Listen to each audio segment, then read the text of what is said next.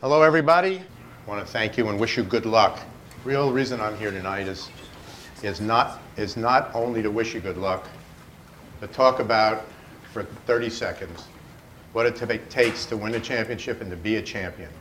Good morning and welcome to episode 380 of Effectively Wild, the daily podcast from Baseball Prospectus. I'm Sam Miller with Ben Lindbergh. We continue our journey from the bottom of the standings to the top. Today we're going to be talking about the Miami Marlins, and we have with us the author of the Marlins essay in the Baseball Prospectus Annual, David Roth, who is a staff writer at SB Nation, as well as co-founder and editor of The Classical. I should note that at the end of this, in the second half of this show, we will be talking to Juan C. Rodriguez. Is that the middle initial? That is the correct initial.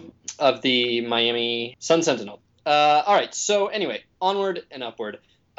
David wrote the essay for the Marlins. I don't like to play favorites, but I will say that it is one of my favorite things written on any topic in history. It is the only essay that has both Latin and profanity in it, and as well as the phrase to describe the front office, doof junta. That would be DOOF-JUNTA, doof junta. And this wonderful sentence, which I will read in full and basically captures the whole essay. It is difficult not to see the Marlins as a bigger and sadder and more emblematic thing, and precisely the sort of towering, crude pop art that wouldn't be out of place in Jeffrey Loria's esteemed personal collection, a garish crystallization of all the shameless, ravenously predatory pastel brutality at work in the Miamis of Charles Willeford, Elmore Leonard, and Michael Mann and Rick Ross, a bleak example of the dissolving social compact between teams and their communities, proof of the friction between long-standing community-oriented loyalties and the corrosive effects of impunity and vast profit. So, David, for there to be winning teams, there have to be losing teams. There have to be the Washington Generals. But it seems like despite the World Series championships that the Marlins have, or maybe because of them, the Marlins seem to be a sort of particularly foul example of the genre. Do they have any positive role in the business of baseball?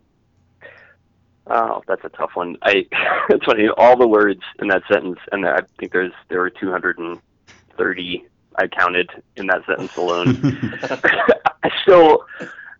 It's tough. I mean, because there's a part of me, I don't want any team or any team's fan base to be unhappy, But the way that the Marlins have sort of manifest under Loria especially, but also under Wayne Huizenga, I mean, they've just always sort of been this way, that there's something about them that they don't feel like other baseball teams, and it's hard to sort of get a warm feeling for them or from them. I mean, I think that there's, certainly they've drafted fairly well. Like, there's good young players coming up through their system, and they've produced a ton of good players through that system.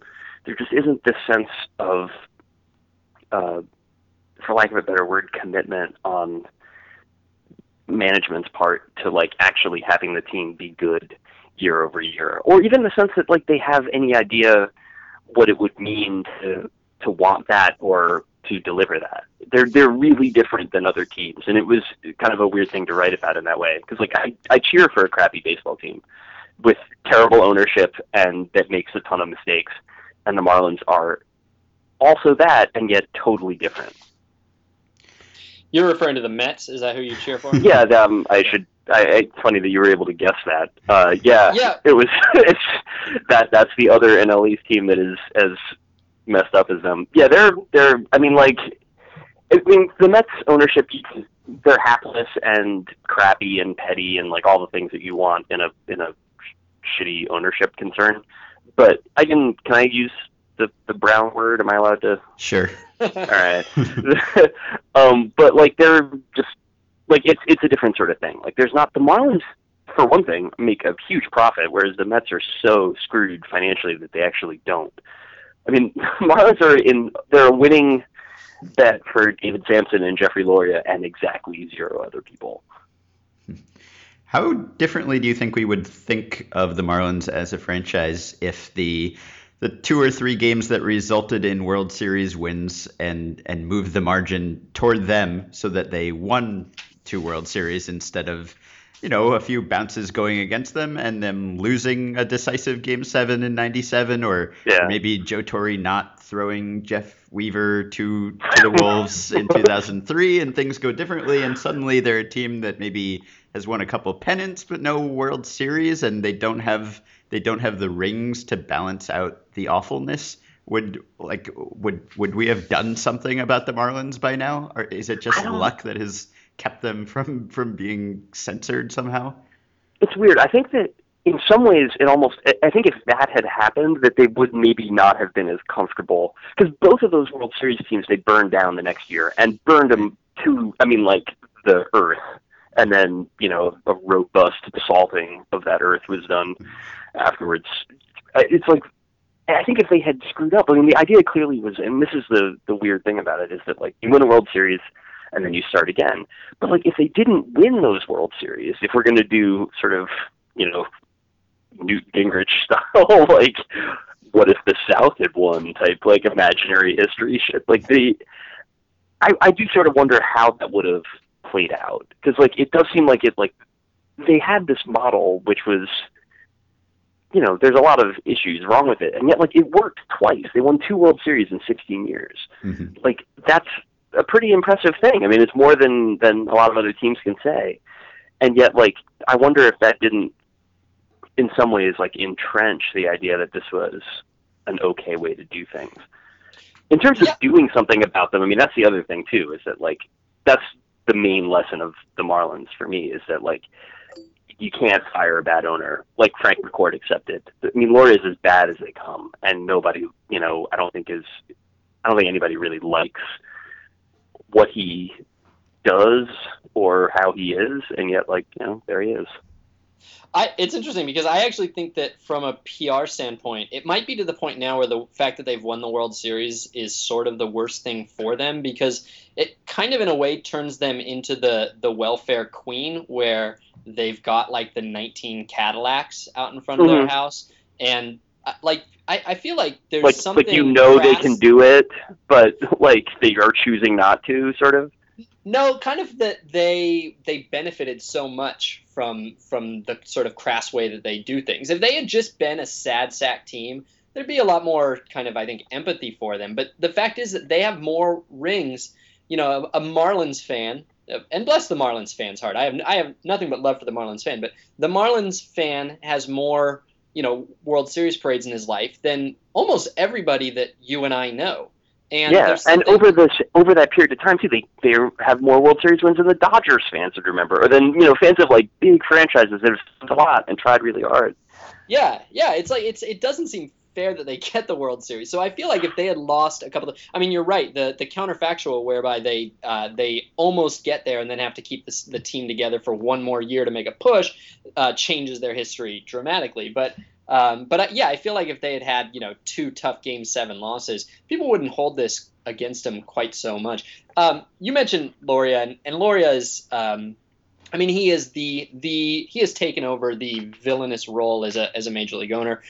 He seems to be something like a crook as far as the financing of his stadium.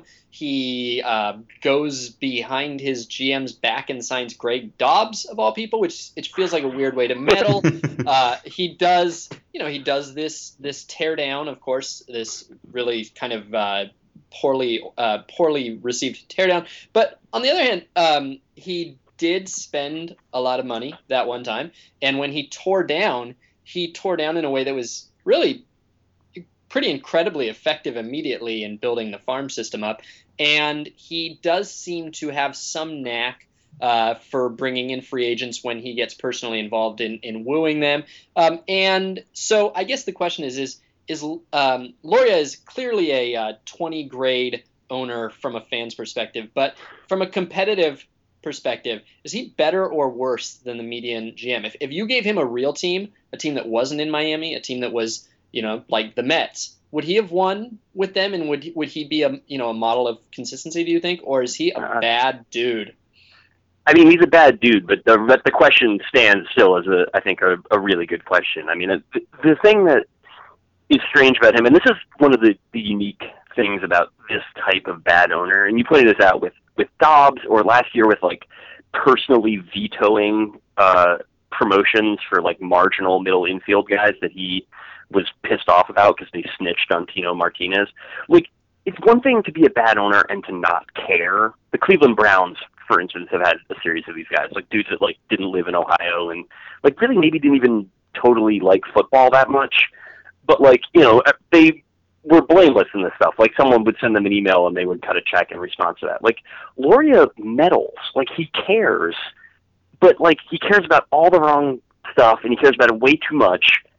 And it's hard to, you know, whatever. It's weird. Like, he trusted Larry Beinfest, and this is the thing that was actually kind of strange in writing the piece, was to realize that how long Larry Beinfest had actually been there. That like he had overseen a tear down, a build up of a world championship team. He had burned that team down, and then had sort of started to build up another team, and then he oversaw the failed build up that they had, where they punted on Jose Reyes and Burley and Heath Bell and the other players that they signed before the 2012 season.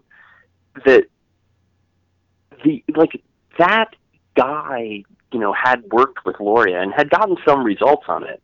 Without that there, I do sort of wonder to what extent, like, if this is the year that it's just Loria rampant, you know, really with his hand on the lever, I have no idea what to expect. I mean, the offseason has been more or less what you'd expect from the Marlins. You know, they signed Jared Salfilmacchia, who's pretty good, and then they signed a bunch of older dudes that needed to make sure that they had a big league spring training invitation next year. And like, that's more or less par for the course. But like, without the actual front office guys that Loria trusted to the extent that he trusts anybody but himself to do that job, I don't know necessarily what to expect.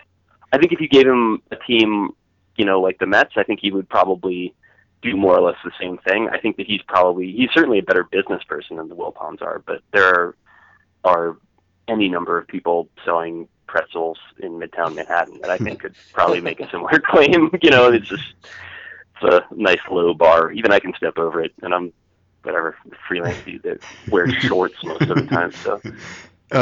To what do you attribute the Marlins' ability to retain front office talent? Because you would think that the typical GM would want to think of himself as something more than an enabler of the owner, or someone who makes the owner more money. He would want to think of himself as someone who is making baseball decisions to make his team a better baseball team, and to build a team up to become a winner and then be told to tear it down and build it back up again and tear it back down, and to stay throughout that process, when one would imagine that opportunities would be available somewhere at some point. Is it just a sign of how in demand these jobs are and how few there are to go around, that you could keep someone despite putting these impositions on them?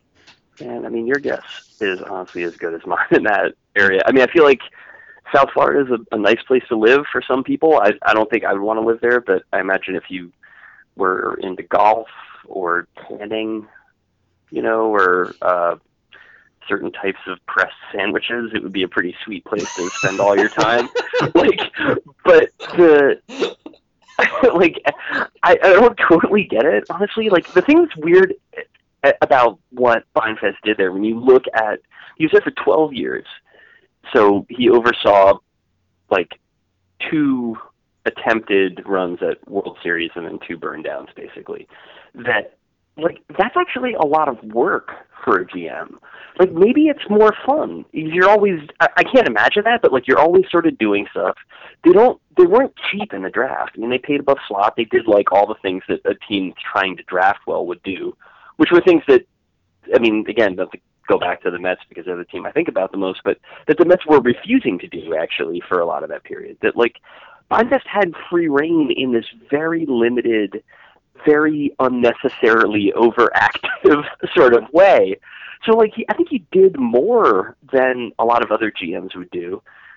I don't know if that was fun for him or not. Obviously something kept him there for 12 years. Presumably either he super likes pressed pork Cuban sandwich type things, or like there was some aspect of it that worked for him. He wasn't getting paid that much more than any other GM. I mean, I don't. It's really hard to say. Like, but they're one of those teams. It's like the way that, again, I go back to the Cleveland Browns because I think they're the NFL analog to this. That, like, I imagine that it will be very difficult to fill jobs there going forward because, like, you know who you're working for, you know the circumstances in which you'll be working, and then, like, you really have to decide, like, would you rather be the scouting director for the Indians than have, like, Jeffrey Loria pull up to your office in a golf cart and, like, get out, call you an asshole, get back into his golf cart and drive off? Like, if that's the circumstances that I mean, like, yeah, it's sunny out, but, like, that's really what you're getting. Like, I don't know. They're a quandary as a baseball team, and, like, existentially too.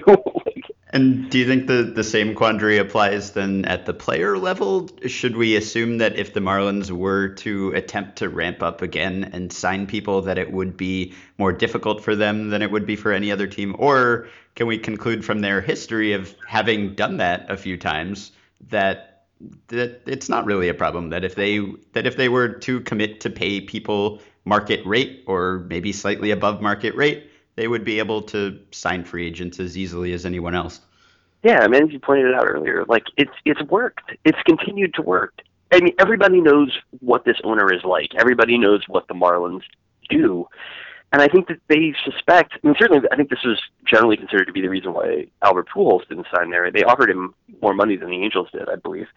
But they did not guarantee a no trade clause. I think he was like, well, I want to play for the number of years that I'm signing for in the place where I'm signing for them. I think if you find people that are either willing to believe what the Marlins are putting down or that are okay with the idea of getting slightly more money and then possibly being traded to Toronto 14 months after you sign a contract, but clearly there's,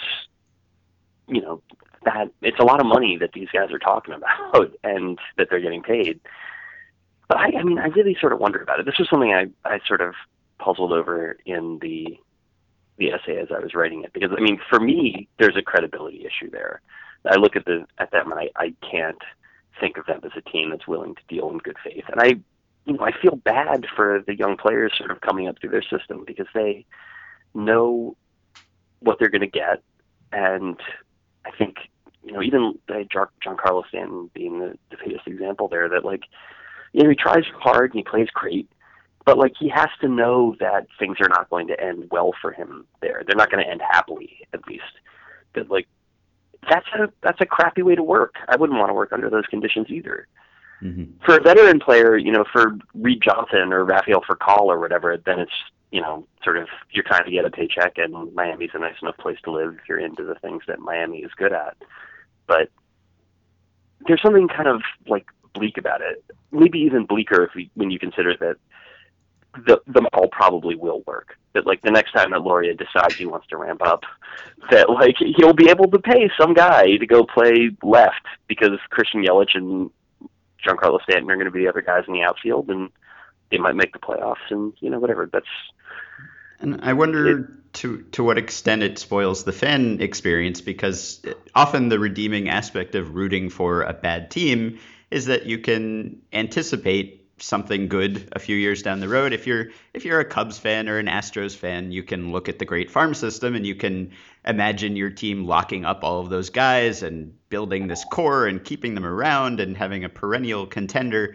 Whereas if you're the Marlins fan, based on past precedent, the most you can really hope for is that the strong farm system produces a bunch of guys all at once, and then you can hang on to them for a year or two before you have to start talking about trading them. So I wonder to what extent that sort of spoils the typical silver lining of rooting for a team that is struggling in the short term. Yeah, I think I have to imagine it does quite a bit. I mean, I think I have, friends that cheer for better teams than the team I cheer for. But even, I mean, I've talked myself into plenty of bad teams. All it takes is a little bit of hope, like a modicum of, a sliver of daylight, and you can dream on that. And, baseball's fun. If you like baseball, you're going to watch it. And so, for my friends who are, Reds fans, I know, for instance, that, like, so much of that team they got to watch grow up on the field, and they watched them get very good. That's an experience for them that, like, I think adds a lot of depth and value to the experience of watching it. And even for me, that, like, once somebody's been a Met for a couple of years, I'm more or less like, I'll ride for them. Like, even me, there's like Joe Orsulak, like, he gave his all. Like, he wasn't good or whatever, but he was there for like 2 seasons, and he was born in New Jersey. So, like, he's a Met. Like, he did his best. With the Marlins, there's this sense of transience to not just the veterans that sort of cycle in and out every year, but, like, even like you said, with the young players and stuff like that, that they haven't kept the guy. There's not, like, Mr. Marlin, and there's Jeff Conine, or I guess was the last actual answer to that. And, like, Jeff Conine's like, I don't, 50 years old or something. Like, it's kind of when, like, he was playing for the Marlins, he was 50 yes, years he old. was. He was a very effective pinch hitter at the age of 49. But he was. There's something about that is kind of darker to it, that like sort of makes it harder to laugh at them. It's weird too, though, because the Marlins are one of those cases where, like, South Florida is crazy about baseball. There's not really any indication to me that they super love Major League Baseball. Like, they love high school baseball and they love college baseball. But in the same way that, like, NFL teams in SEC country don't necessarily draw as readily as, like, you can get more people to go see, like, a crummy UNC football team play than you can get to go see the Panthers, and the Panthers are good. That, like, I don't know to what extent, like, the Marlins have that buy-in. And certainly, like, they've never really given themselves a chance because they've always been the Marlins and acted exactly like the Marlins act. So, last question before we get your prediction. You mentioned that the Marlins were signing veterans to fill out the roster. Last year's Marlins veteran grab was really one of my favorite parts of the year. They got a list that included some really spectacularly funny names: Kevin Kuzminoff, John Maine, Austin Kearns, John Roush, Sean Figgins, Joe Mahoney. Great list, great group. Didn't win the World Series, but great effort, guys. That's just the shittiest pack of Topps baseball cards to, like, rip open. You're like, oh wow, oh cool. Just showed Figgins parallel. That's cool. It's one of 5,000. You got those? But all those days, just like common cards grabbed in bulk in a fist, like coming out of a box. Yeah, you get those and 2 checklists. So who's on this year's Marlins offseason veteran grab? You want me to read the list off to you? I do, yeah. It's fresh. It's a Reed Johnson and facial hair that comes with Reed Johnson. You have Rafael Furcal, who's young and fresh. Ty Wigginton. Josh Rodriguez, who played for the Mets Double-A team last year, but has played in the majors before, which is nice for him. Josh Spence, Kevin Slowey, Jordany Valdespin, who has, I know this as a former Mets fan, has a Ferrari, I believe, that he's had custom done so that it says Papi Valdi, where it would usually say Ferrari, which is nice. Wow. Yeah, he also has. I don't want to recommend anybody's Instagram on this because my whole brand is riding on me getting the Instagram recommendation rate. I recommend Jordany Valdespin's Instagram if you want to see pictures of Jordany Valdespin with a handgun or shirtless near a pool, any of that. He's going to deliver, and I promise he will deliver. Casey McGehee is there now, which is good. And they've built as Brian Bogusevich, or however you say his name, Bogusevich. Yeah. And then they've built a first base platoon that's going to be it's Jeff Baker, and then it's also Garrett Jones. Beautiful. So if you put those 2 guys together, then you have the sum of Jeff Baker and Garrett Jones. All right, so I think it might be better than last year's, I think. Yeah, it's like, imagine, you remember Master Blaster from Mad Max Beyond Thunderdome? It's like that, but it grounds out. And you call them the Miami Marlins hospice in your essay, and it's like always like the Mets did this for a long time too. Though it's like the last place that you go, and it's like a comfortable home for Trot Nixon. It's kind you of get used to like not being in the majors anymore, and it's like it's kind of a community outreach thing, really. I mean, that's what Florida is, right? So right, we're better to like just sort of ride it out in South Florida. Like exactly. You don't have to get up too early, and like nobody yells at you for being Juan Pierre because there's nobody there. Right. Like then people can go to the park and see players at the same stage of their careers as they are. Like roughly tracking to where they are in life. They're like it's like celebrating 2 wonderful decades on Medicaid, and then you watch like Juan Pierre like hit the ball in the air for some reason, and you're like, oh yeah, I know that feeling. Like tough. Yeah. I'm rereading this essay actually while you guys talk. So I don't know what you were saying, but I've been laughing in parallel. Here's my second favorite line from the essay when you refer to 1998 as a weird summer of bleary recess in which senior citizens and hobos and toddlers tear ass ineffectually around the same shabby lot. That team was really interesting because there were parts of the 97 World Series championship team still there, but then like they shuffled all these dudes. Like Piazza was there for like 70 at bats, but the guys that he was catching were like people that I remember getting baseball cards for when I was very young. Like Don Paul was there for a little while, like Don with 2 N's. And like all those guys must have just like sort of showed up and been like, oh, like none of the lockers have names on them, okay, and like just did their thing for a little bit. Jim Leland managing that team is actually something I would really love to read more about too. Because he just managed a World Series team, and then all of a sudden he's like yelling at all these quad A guys, being like, "Suck less," and they're like, "I honestly can't. Like, I don't. Like, this is all I got." All right, so we need your wins total. We need your predicted wins total. Oh boy. Well, they said David Samson promised they would not lose 100 games again, and I think that is a bold promise on his part that I imagine I think they'll probably win 72 games. I think that I don't know how much better they'll actually be. They're pretty much the same team as last year's team. I mean, they're very different in terms of personnel, but they've just like swapped out identical older dudes for older dudes with different names. Like, I mean, it's the same sort of thing. But I think 72 wins seems more or less right. I mean, the NL East, I think the Phillies will be a good deal worse. I think the Mets will probably be about the same. I think the Nats will be better, and I think the Braves will be just as good. So there's not a lot of room for them there, one way or the other. It's just a question of who they bring up and how it works. Christian Yelich could be very good. Andrew Heaney could be very good. But there's not any sense to me that there's going to be a great step forward. But I don't think they'll win. I don't think they'll lose 100 games again. I was struck by the fact when I wrote the essay, they've only lost, that was the second worst season they've ever had last year when they lost 100 games. They've never done that before. They've lost like 90 odd games any number of times. But like they've always managed to stay somehow just above that decisive round number level of suck. Well, Marlins guarantee is, David Sampson's word is his bond. If he says that they are not going to lose 100 games, you can take that to the bank.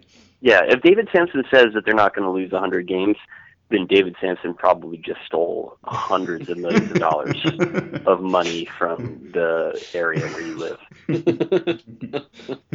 All right, that was fun. Thank you for that. Thanks for having me. Yeah, we're gonna transition now to the serious side. We're all gonna leave, but in about 2 seconds, you're gonna hear Juan C. Rodriguez of the Sun Sentinel talking about the Marlins in informative ways. Welcome to Drop Third Strike. I'm Nick Wheatley-Schaller, and I'll be interviewing beat writers, columnists, and broadcasters from around the country, getting their perspective on the teams they cover. I'm speaking with Juan C. Rodriguez, beat reporter for the Sun Sentinel. Juan, you have a couple of weeks until spring training begins. Are you prepared for the 80-mile trek from Miami to Jupiter? That's one of the conveniences for us. I think it's nice for the northern teams to come down into warm weather. Well, we've been in the warm weather all winter, so it's a short drive, and at least from the rider's standpoint, it enables us to get back home on short order when we need to. So it's convenient covering the Marlins and living in South Florida. Definitely, I think the Marlins and the Diamondbacks are the two teams that have to travel north in order to go to spring training. The Diamondbacks are even closer. They're about 25 miles away from their actual ballpark. So yesterday I spoke with Evan Drellich of the Houston Chronicle about the Astros, who finished 51 and 115 last year. They ended the season with a 15-game losing streak. The Marlins had the worst record in the National League at 62 and 100, but they had a much different ending to their season, winning their last 4 games, 3 of which came against the Tigers. Miami was actually the only team besides the Red Sox to end their season with an on-field celebration, as Henderson Alvarez accomplished the rare feat of clinching a no-hitter from within the batter's box. Alvarez had just finished his 9th no-hit inning, but the Marlins had not scored a run the whole game. Miami loaded the bases in the bottom of the 9th with 2 outs, bringing up Greg Dobbs, which put Alvarez on deck, but with no chance to actually bat in the inning. Then on the first pitch, Luke Bacodin threw a pitch into the dirt that got past Brian Pena and allowed Giancarlo Stanton to score the game-winning run. What was it like seeing a 100-loss season end on such a high note and in such dramatic fashion? It was very odd. I mean, and probably what made it odd was the fact that this game was really, it was kind of a throwaway game. I don't think a lot of people were paying attention because earlier in the day, the Marlins, introduced Michael Hill as their new president of baseball operations and Dan Jennings as their new general manager. So I think as writers in the press box, we were all kind of focused on, transcribing those interviews and getting those stories done. And then, all of a sudden we look up and here's Henderson Alvarez, no-hitting the American League Central champions. And, not to take anything away from Alvarez, but, this was a pretty scaled-down Tigers lineup that he was facing that day. But still, any kind of no-hitter scenario is very emotional. And, it was funny because when Alvarez got through the 9th inning, he raised his arms like he had done it. Somewhere along the line, he dreamed up a Marlins run, so he actually thought that they were leading 1-0, which he said afterward contributed to his nerves in that 9th inning. But he came back in the dugout and he asked Placido Polanco, "Hey, how come nobody's celebrated?" And he's like, "Well, it's a 0-0 game. Nobody's scored yet."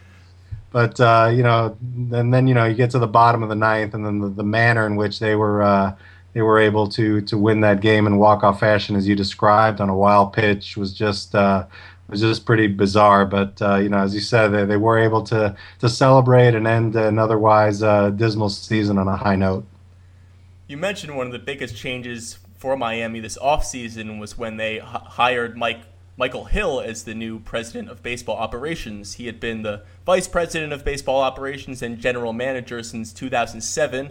He's replacing Larry Beinfest, who was fired, again, right before that last game of the season. So how much of a change is this going to be for the Marlins and for Hill? Are there any significant differences between the approaches that Hill and Beinfest bring to the front office?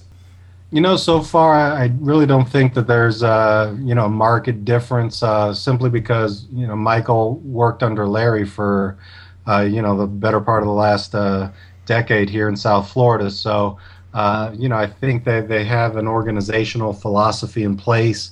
And, I really don't see Michael Hill or Dan Jennings, for that matter, really straying from that philosophy too much. One difference between the two, I think Mike Hill really came up, the scouting ranks, starting, on the ground floor with the Tampa Bay Rays and, as a scouting assistant, and just kind of working his way up the ladder through different organizations until he arrived in South Florida and as Beinfest's assistant general manager. And then ultimately when Beinfest got promoted to president of baseball operations, Hill got the GM title. So, these are, guys that, both of them really sure of what they want to do. And I think the fact that, that there's such a tightly knit inner circle there in that front office, they've had a chance to really develop a plan for what works down here and in this market. And I think so far this offseason you've kind of seen Michael Hill kind of stick to the script in terms of the players that they've gone after and how they've looked at improving this ball club.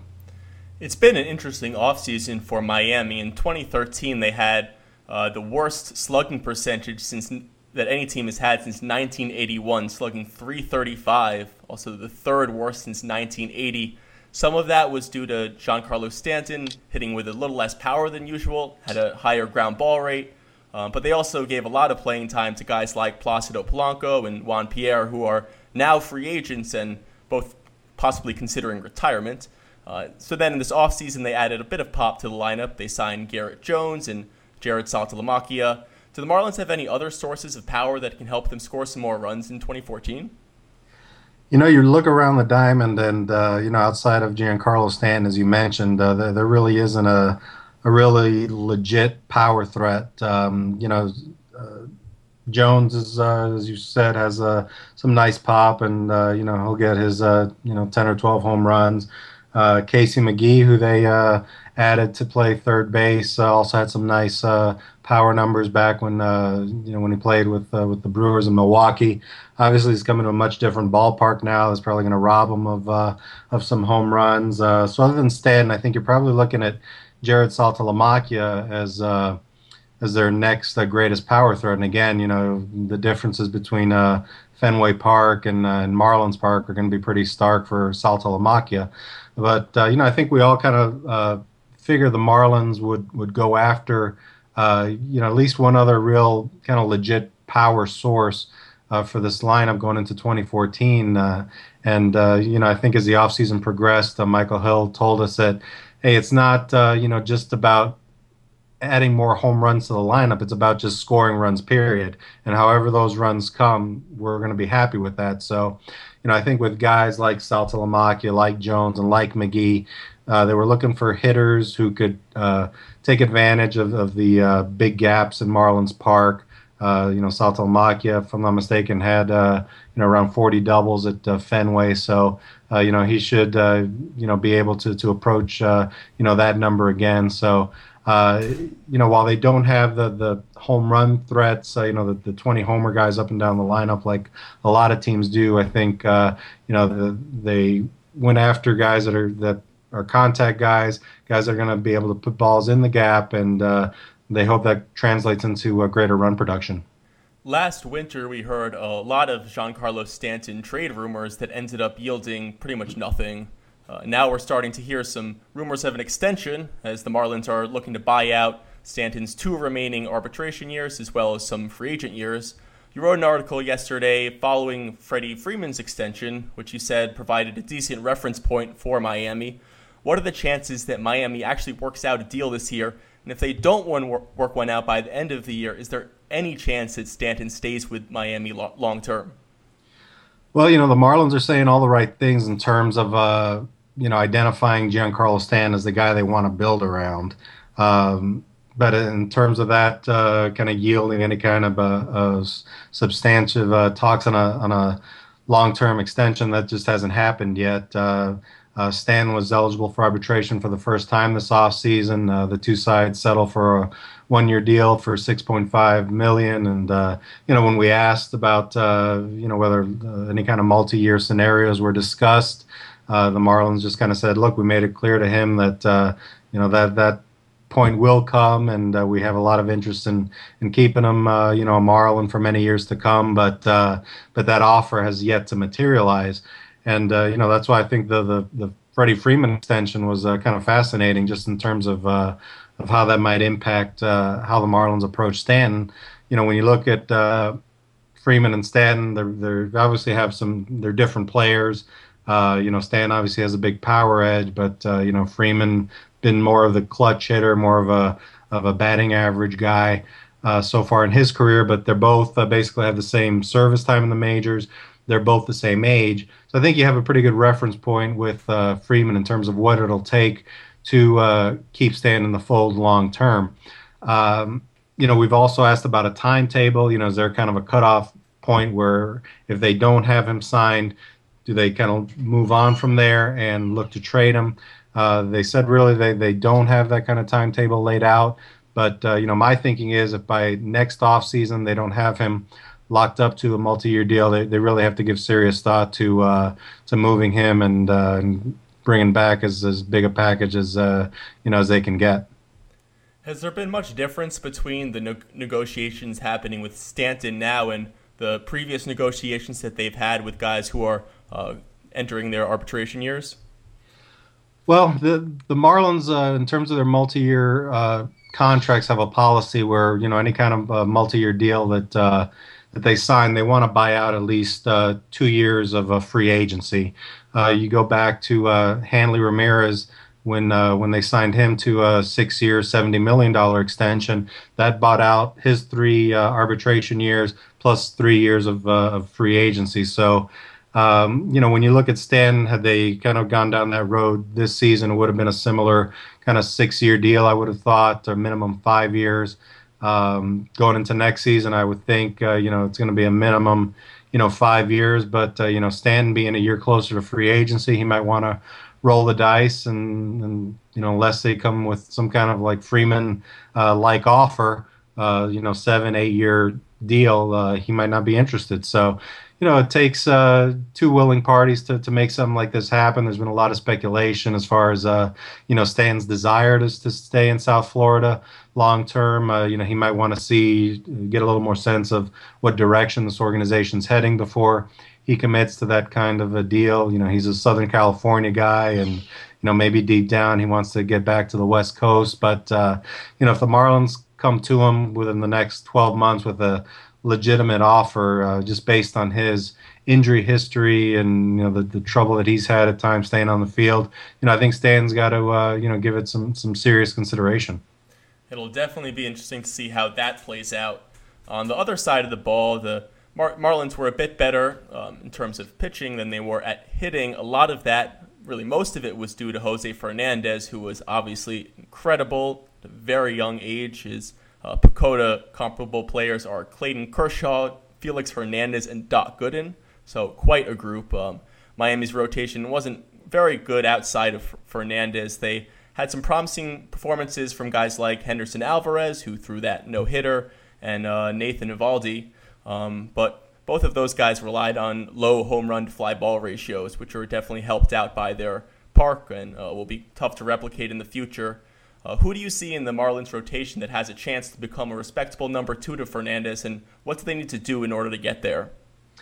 I think based on the guys that are projected to open the year in the rotation, you have to look at Nathan Eovaldi as probably having the best chance of settling into that number 2 spot. And Eovaldi, he got a late start to last season, as did Henderson Alvarez with a shoulder issue. But once he came back, he looked really well. I think. The consistency is probably still a little bit of a factor. And, one thing with Eovaldi, he's got such a big fastball. If he would have thrown enough innings to qualify, his average fastball velocity of 96.1 miles an hour, I think would have led the National League. But, for a guy with such a big fastball, he doesn't complement it with a pitch. So I think that, kind of needs to keep developing. He's a 4-pitch guy, kind of relies more on the slider than the curve at this point. The changeup has been very good for him at times as well.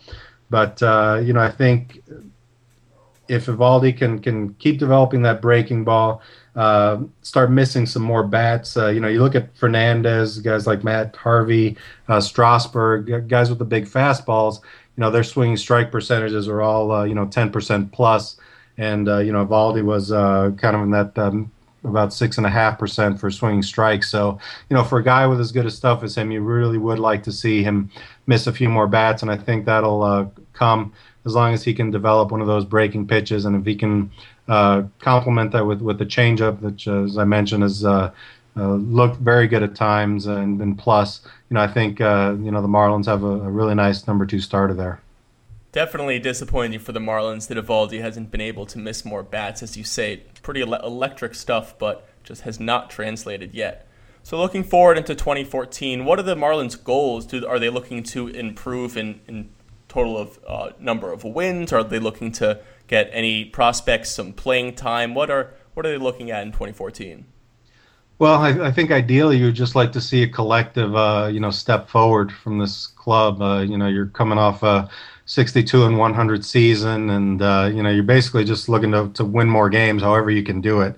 And when you look at last season and why the Marlins lost 100 games, it certainly starts with the offense. They were limited to 3 runs or less, and well over half of their games, and that just puts so much pressure on some of these young starters.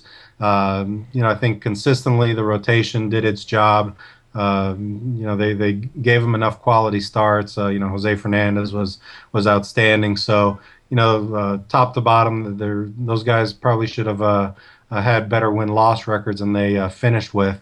The Marlins look to patch some holes with at first base, going with Garrett Jones, and at third with McGee. So they're hoping those 2 guys plus Rafael Furcal, who they're going to transition to second base, will be able to spark more consistent offensive production. And if they can kind of average 4.5 runs a game or even 4 runs a game, I think they have enough talented starters where they're certainly going to see a jump in win totals for the team. So it isn't inconceivable to have 10-15 game improvement from the Marlins, but again, when you have such a young core, it's rare to see them all take that collective step forward. Christian Yelich came up. He's going to be their starting left fielder, and he's probably a future number 3 hole hitter for them. Center field is going to be a little bit of a question. Both Marcell Ozuna and Jake Marisnick came up last season with kind of varying results, and it'll be interesting to see which one of those 2 guys can kind of establish themselves. And outside of that, I think it's just keep getting better and get to the position where this core is ready to compete again. And then I think you're going to see Mike Hill in the front office be a little more aggressive in free agency and with in the trade market of close to major league ready pitching, that they're willing to move in the right deals. So I think once you see this group as a whole show that they're a little bit more prepared to win, you'll see the Marlins kind of make some more aggressive moves to kind of put them over the edge. Well, it should be an interesting season for them. Thanks a lot, Juan, for coming on the show. Good luck this season. Have a good trip up to Jupiter. And thanks again for coming on the show. You got it, Nick. Anytime. That was Juan C. Rodriguez from the Sun Sentinel. You can read his work at sun-sentinel.com/sports or follow him on Twitter at JCRMarlinsBeat. That is it for my interviews this week. I'll be back on Monday to talk about the Minnesota Twins with Phil Miller of the Star Tribune. Thanks for listening.